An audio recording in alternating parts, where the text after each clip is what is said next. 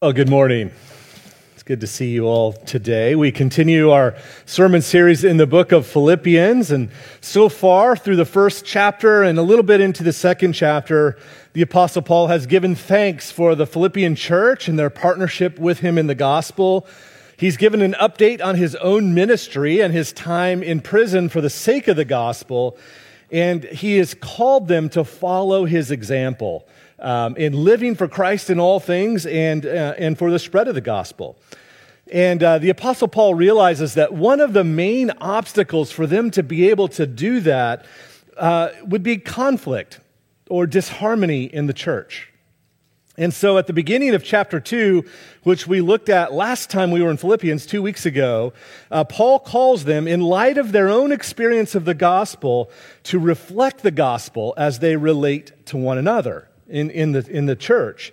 Specifically, he calls them to unity and to humility and to putting one another's interest before their own. And so we pick up this morning in verse 5, chapter 2, verse 5. We'll read Philippians 2, 5 through 11. And so if you're able, please stand for the reading of God's word.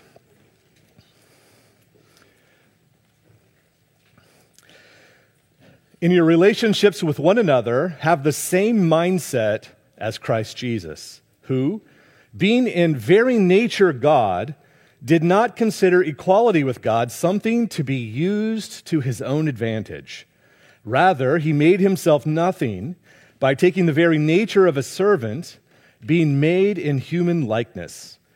And being found in appearance as a man, he humbled himself by becoming obedient to death, even death on a cross. Therefore, God exalted him to the highest place and gave him the name that is above every name, that at the name of Jesus every knee should bow in heaven and on earth and under the earth, and every tongue acknowledge that Jesus Christ is Lord, to the glory of God the Father. This is God's word. Let's pray. Father, we thank you for your word. We thank you that you reveal yourself to us. And we thank you that you so love the world that you sent your only begotten Son. Jesus, we praise you that though you are God from all eternity, you emptied yourself for us. And so, Lord, we pray that your Spirit would teach us from your word today. Speak to us, Lord, wherever we're at in our relationship with you. And Lord, help us to listen, to hear, to respond, and to follow. We pray in Jesus' name. Amen. You may be seated. Well, this passage, particularly verses 6 through 11, is this beautiful hymn of sorts, this beautiful picture that contains rich truth about who Jesus is and what Jesus did. And it's really a beautiful summary of the gospel, of who he is and what he did to save us. But not only do we need to understand what Paul teaches about Christ here, we need to recognize why he teaches us this at this particular point in the book. Verse 5 is a transition. The first 4 verses of chapter 2 we looked at a couple of weeks ago. Paul calls, as I said, the church to live and to relate to one another in such a way that people would be able to look at the church and understand something about the character of God and what the gospel is supposed to do in our lives. We're to be a picture of gospel community. And so he tells us in verse 5 to have the same mindset that Jesus had in our relationships with one another in the church. Well, what does that mindset look like? Verses 6 through 11 give us a really tangible picture of what Paul has in mind here. And so we should read verses 6 through 11 not only for this rich theology that it gives us about who Jesus is, but for the model for how we're to live in relationship with one another, how we're to think about that, and how we're to live in community in the church.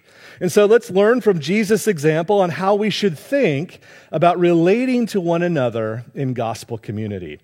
And the first thing I want us to think about this morning is setting aside rights. Setting aside rights. Verse 6 begins by emphasizing that Jesus is God. It says that it speaks of him being in very nature God. The word translated very nature here is the word morphe. It can be translated form, But of course, God is a spirit. He doesn't have a shape, and so it's used figuratively to refer to God's very nature, what God is. And this is the strongest possible statement about the divinity of Christ. Paul is saying that Jesus has these unique and identical qualities of God. He is the very substance of God. He is equal to God because he is God. Jesus existed as the second person of the Trinity before his birth in the manger. As the second person of the Trinity, the Son has eternally existed alongside the Father and the Spirit. Father, Son, Holy Spirit, one God, eternally existing in three persons. Everything that is true of God has always been true of the Son, Jesus Christ. Jesus is God. Now, most of us in this room are followers of Jesus, and one of the fundamental things we think about him is that he's God. Yeah, Jesus is God. This might be something that you take for granted. You've just kind of heard it so much and have affirmed it for so long in your life. But maybe you're not a follower of Jesus here this morning. And this idea that this historical person named Jesus of Nazareth is God sounds like a silly idea to you. I mean, he might be a great man, a prophet, a charismatic leader, but surely not God.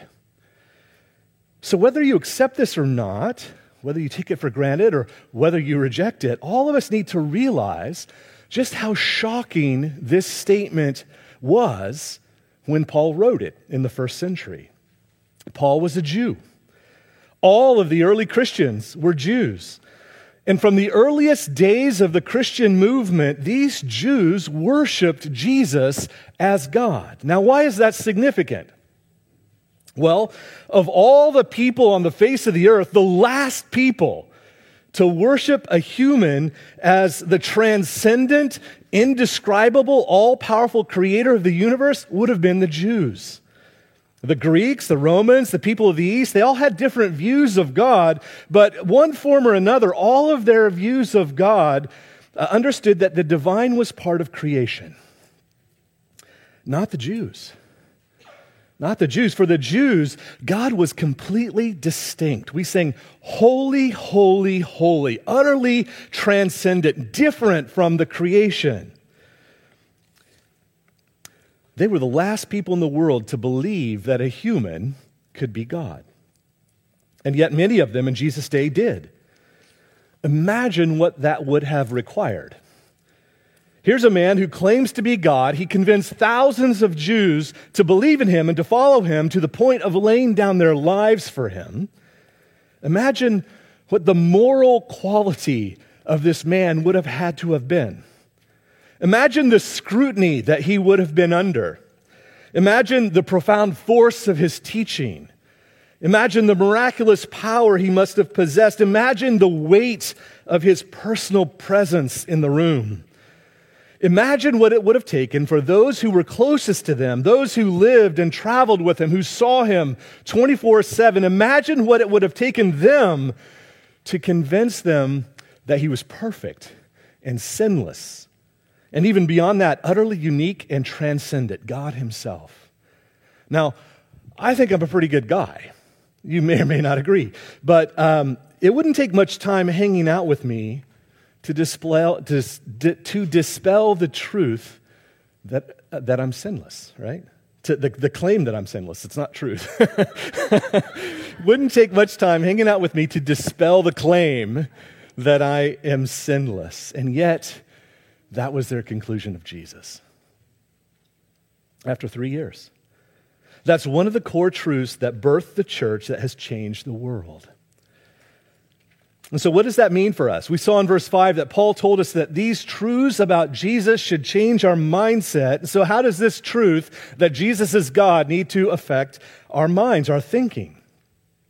Well, John Stott in his book Basic Christianity makes the point that if Jesus is God, the only appropriate way to respond to him, Stott says, is extremely. Extremely. If you read the Bible, you'll see that no one ever had a moderate reaction to Jesus. People responded to him in one of three ways, like always. They hated him, tried to kill him, they feared him and tried to run from him, or they were so absolutely smitten with him that they gave him their lives. But nobody ever had a moderate reaction to him. No one ever had a casual response to Jesus, and yet that's how many of us in our society today, perhaps some of us in this room, relate to Jesus. More and more people are rejecting the church, but people tend to still respect Jesus. But if Jesus claimed to be God and wasn't, he's the last person that warrants your respect. But if Jesus claimed to be God and he is God, everything about your life needs to revolve around him. This isn't just an issue for those of you who may be considering the claims of Jesus. It's especially true for those of us who say that we follow him, right? You may come to church, you may volunteer some time, you may get involved in a few things here and there, give some money, and yet have, truth be told, a casual relationship with Jesus. Just kind of fit him in to your life wherever he may fit. But if Jesus is God, you can't do that. You can't keep him at arm's length. You can't buy him off with a few hours and a few dollars. If Jesus is God, you can't tip your hat to him and not allow him to enter into your life and reorder everything about you. Your private life, your relationships, your business, how you spend your money, how you recreate. All of life needs to revolve around him. There isn't anything else weighty enough to demand your ultimate allegiance. Where have you been unwilling to let Jesus reorder your life?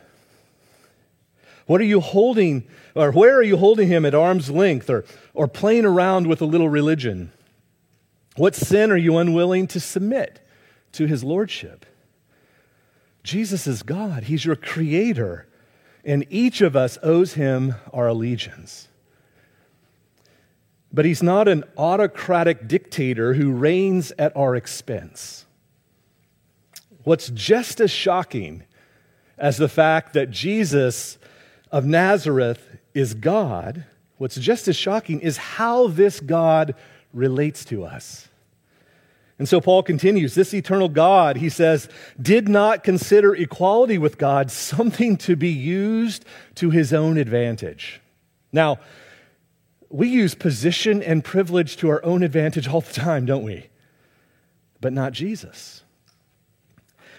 The only way we can do what he described in the first 4 verses, the only way we can do nothing out of selfish ambition or vain conceit, but rather in humility value others above ourselves, not looking to our own interests, but to the interest of others. The only way that we can live that way is if we follow a God who lived that way.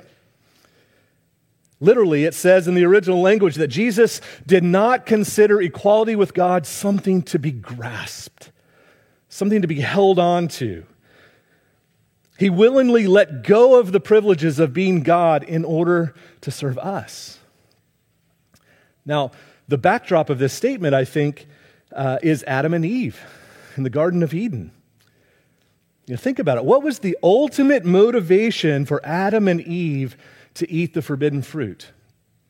The serpent promised that if they would eat it, what? They would become like God, right? They would become like God. They who were graciously made in God's image as the high point of creation, graciously given all of creation to rule over in God's name, limited only by their allegiance to God, they who were in very nature not God, considered equality with God something to be grasped. They wanted to be like God, and so they grasped the forbidden fruit. And all humans but Jesus have followed in their footsteps. Though we are not equal with God, we do grasp after equality with God all the time. How do we do that? Well, anytime you say, I know what the Bible says, but I got to do what makes me happy, you're doing this. Like Eve in the garden, we ignore God's word and we decide for ourselves what is best for us. I know God doesn't want me to do this, but I'm going to do it anyway. Or I know God says I should do this because it's important to him, but it's not important to me, so I'm not going to do it. You and I do that every day, and when we do, we're seeking to be out from under God's authority. In other words, we're grasping equality with God. How different is Jesus? Jesus, who from all eternity possessed the rights and the privileges of deity, it was already in his hands. He did not regard that status something to be held on to. He willingly, voluntarily, even in a sense gladly let go of it to serve us who are fallen because of Adam's sin. Jesus is God, and so everything in your life needs to revolve around him. Jesus set aside his rights, his privileges as God, and took on a human nature. And therefore, we are to have the same mindset as Jesus. We are to set aside our rights for the interests of others. Second, sacrificial service. Look again at verses 6 and 7. Jesus, who, being in very nature God, did not consider equality with God something to be used to his own advantage. Rather, he made himself nothing by taking the very nature of a servant, being made in human likeness. The first point, I stress Jesus' divinity. Here we see his humanity. Paul is not saying, having been God, he instead became a man. That's not what he's saying. No, still being God, he also became human. He became the God-man. He took upon himself a human nature to his divine person. He is both God and man at the same time, two natures in one person. And this is a mystery to be sure, and yet Scripture here and elsewhere clearly affirms the dual nature of Jesus, God and man. Verse 7 explains a bit of what it meant for this eternal God to take on a human nature. Paul said that he made himself nothing by comparison to his privileges in heaven. Literally, he emptied himself. Right? Emptied himself. Not of his divine attributes. God cannot not be God. Literally, he gave himself for us. He utterly gave himself. He laid aside his unfathomable privileges as King of the universe to become a servant to us, to his creation. Years ago, I don't remember exactly when this was, well over 20 years ago, reporters once described one of Queen Elizabeth II's visits to America for a few days. 4,000 pounds of luggage. Guys, you think your wife packs a lot. 2 outfits for every occasion, a mourning outfit in case someone died, 40 pints of plasma, white kid leather toilet seat covers, and a whole army of attendants, right? They estimated that the brief visit of royalty to America cost tens of millions of dollars. By contrast, the King of the universe had no attendants at his birth besides some animals and some shepherds. He was born in an animal shelter, laid in a feeding trough. His earthly ministry was one of service, of obedience that culminated with his death on a cross. Paul is stressing that Christ, who had all the privileges that were rightly his as King of the universe, gave them up to become an ordinary Jewish baby bound for the cross. Christ emptied himself, taking the form of a servant, being born in the likeness of men. While he had every right to stay comfortably where he was, his love drove him to a position of weakness for us. Paul expressed it this way in 2 Corinthians 8:9. He said, "For you know the grace of our Lord Jesus Christ, that though he was rich, yet for your sake became poor, so that you, through his poverty, might become rich." The ultimate expression of his humble service to us is verse 8. He was obedient to the point of death on a cross. Death on a cross. His death atoned for our sins, But that's not the emphasis of his death that Paul has in mind here. It's taught clearly elsewhere, but here the emphasis is on Christ's willingness to submit himself, to humbly serve no matter what the cost, to accomplish God's purposes for us.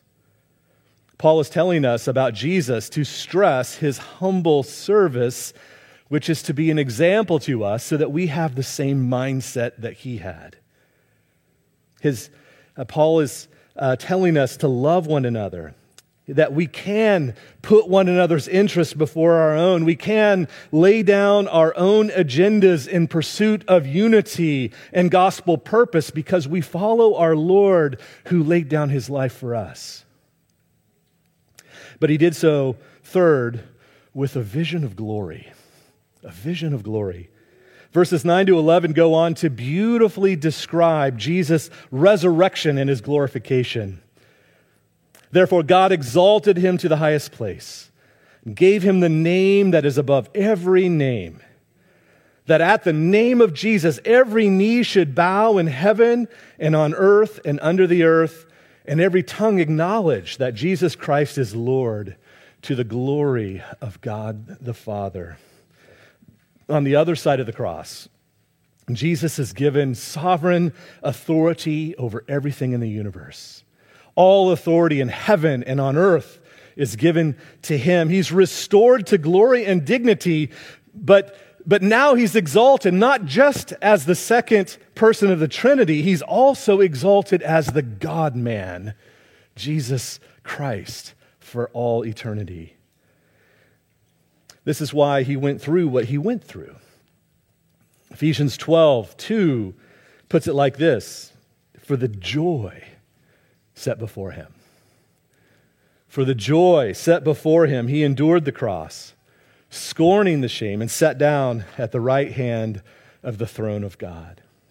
It was for the joy that was set before him that Jesus humbled himself and submitted himself to the point of death, the joy of saving and reconciling all who would have faith in him, the joy of receiving the fellowship and the worship of all his people, the joy of obeying the Father and accomplishing his purposes, the joy of not only being the creator of the universe, but its redeemer as well. Jesus found his life, in a sense, by losing it. That's why he calls us to follow in his footsteps. During his ministry, immediately after his disciples first recognized that he was the Messiah, Jesus calls the crowds to him and he says, "Whoever wants to be my disciple must deny themselves and take up their cross and follow me. For whoever wants to save their life will lose it, but whoever loses their life for me in the gospel will save it." You see what he's saying? Do you want to find life? Do you want to experience glory? The way to do that is through a cross. You want to have your life count for eternity? Then follow Jesus by adopting his mindset, taking up your cross, living to help realize the kind of community that he envisions for us. And as we do that, we join him in his mission for the sake of the gospel. To be sure, we don't see everything subject to the cosmic authority of Jesus yet, do we? We see open rebellion against Christ. We see poverty and injustice. We see false religions. Even we who follow Jesus rebel against him every time we sin. We experience pain and sickness and even physical death in our bodies, but don't be mistaken. Christ has already been given all authority. And one day when he returns again, this time in glory, everything wrong with the world will be made right. Every knee will bow before him. Every tongue will confess that he is Lord. And all who believe in him will be exalted with him. In the meantime, he is accomplishing his sovereign purposes. And he's doing it through servants who imitate his incarnation by setting aside our rights, by investing our lives in loving one another while together we're going to a broken world in humility, sacrificial service, as we await glory that will be revealed to us. Let's pray. Father, we give you thanks for your Son. Jesus, our heads can't fully grasp the utter weight of this passage. You are God, and you humbled yourself, underwent the miseries of this life, were obedient to the law that you made, and were obedient ultimately to death on a cross. That you would not only pay for our sins, Lord, but you would form us as a community, a people of God that are reconciled to you and one another, and together are to love one another well. And so, Lord, if there is any encouragement that we have from being united with Christ, if any comfort from your love, if any common sharing of the Spirit, Father, because of your tenderness and compassion, make our joy complete. Make us like-minded. Help us to have the same love, to be one in spirit and of mind, to do nothing out of selfish ambition or vain conceit, but in humility value others above ourselves, not looking to our own interests, but each of us to the interests of others, because in our relationships with one another, we have the same mindset as Christ Jesus. Amen.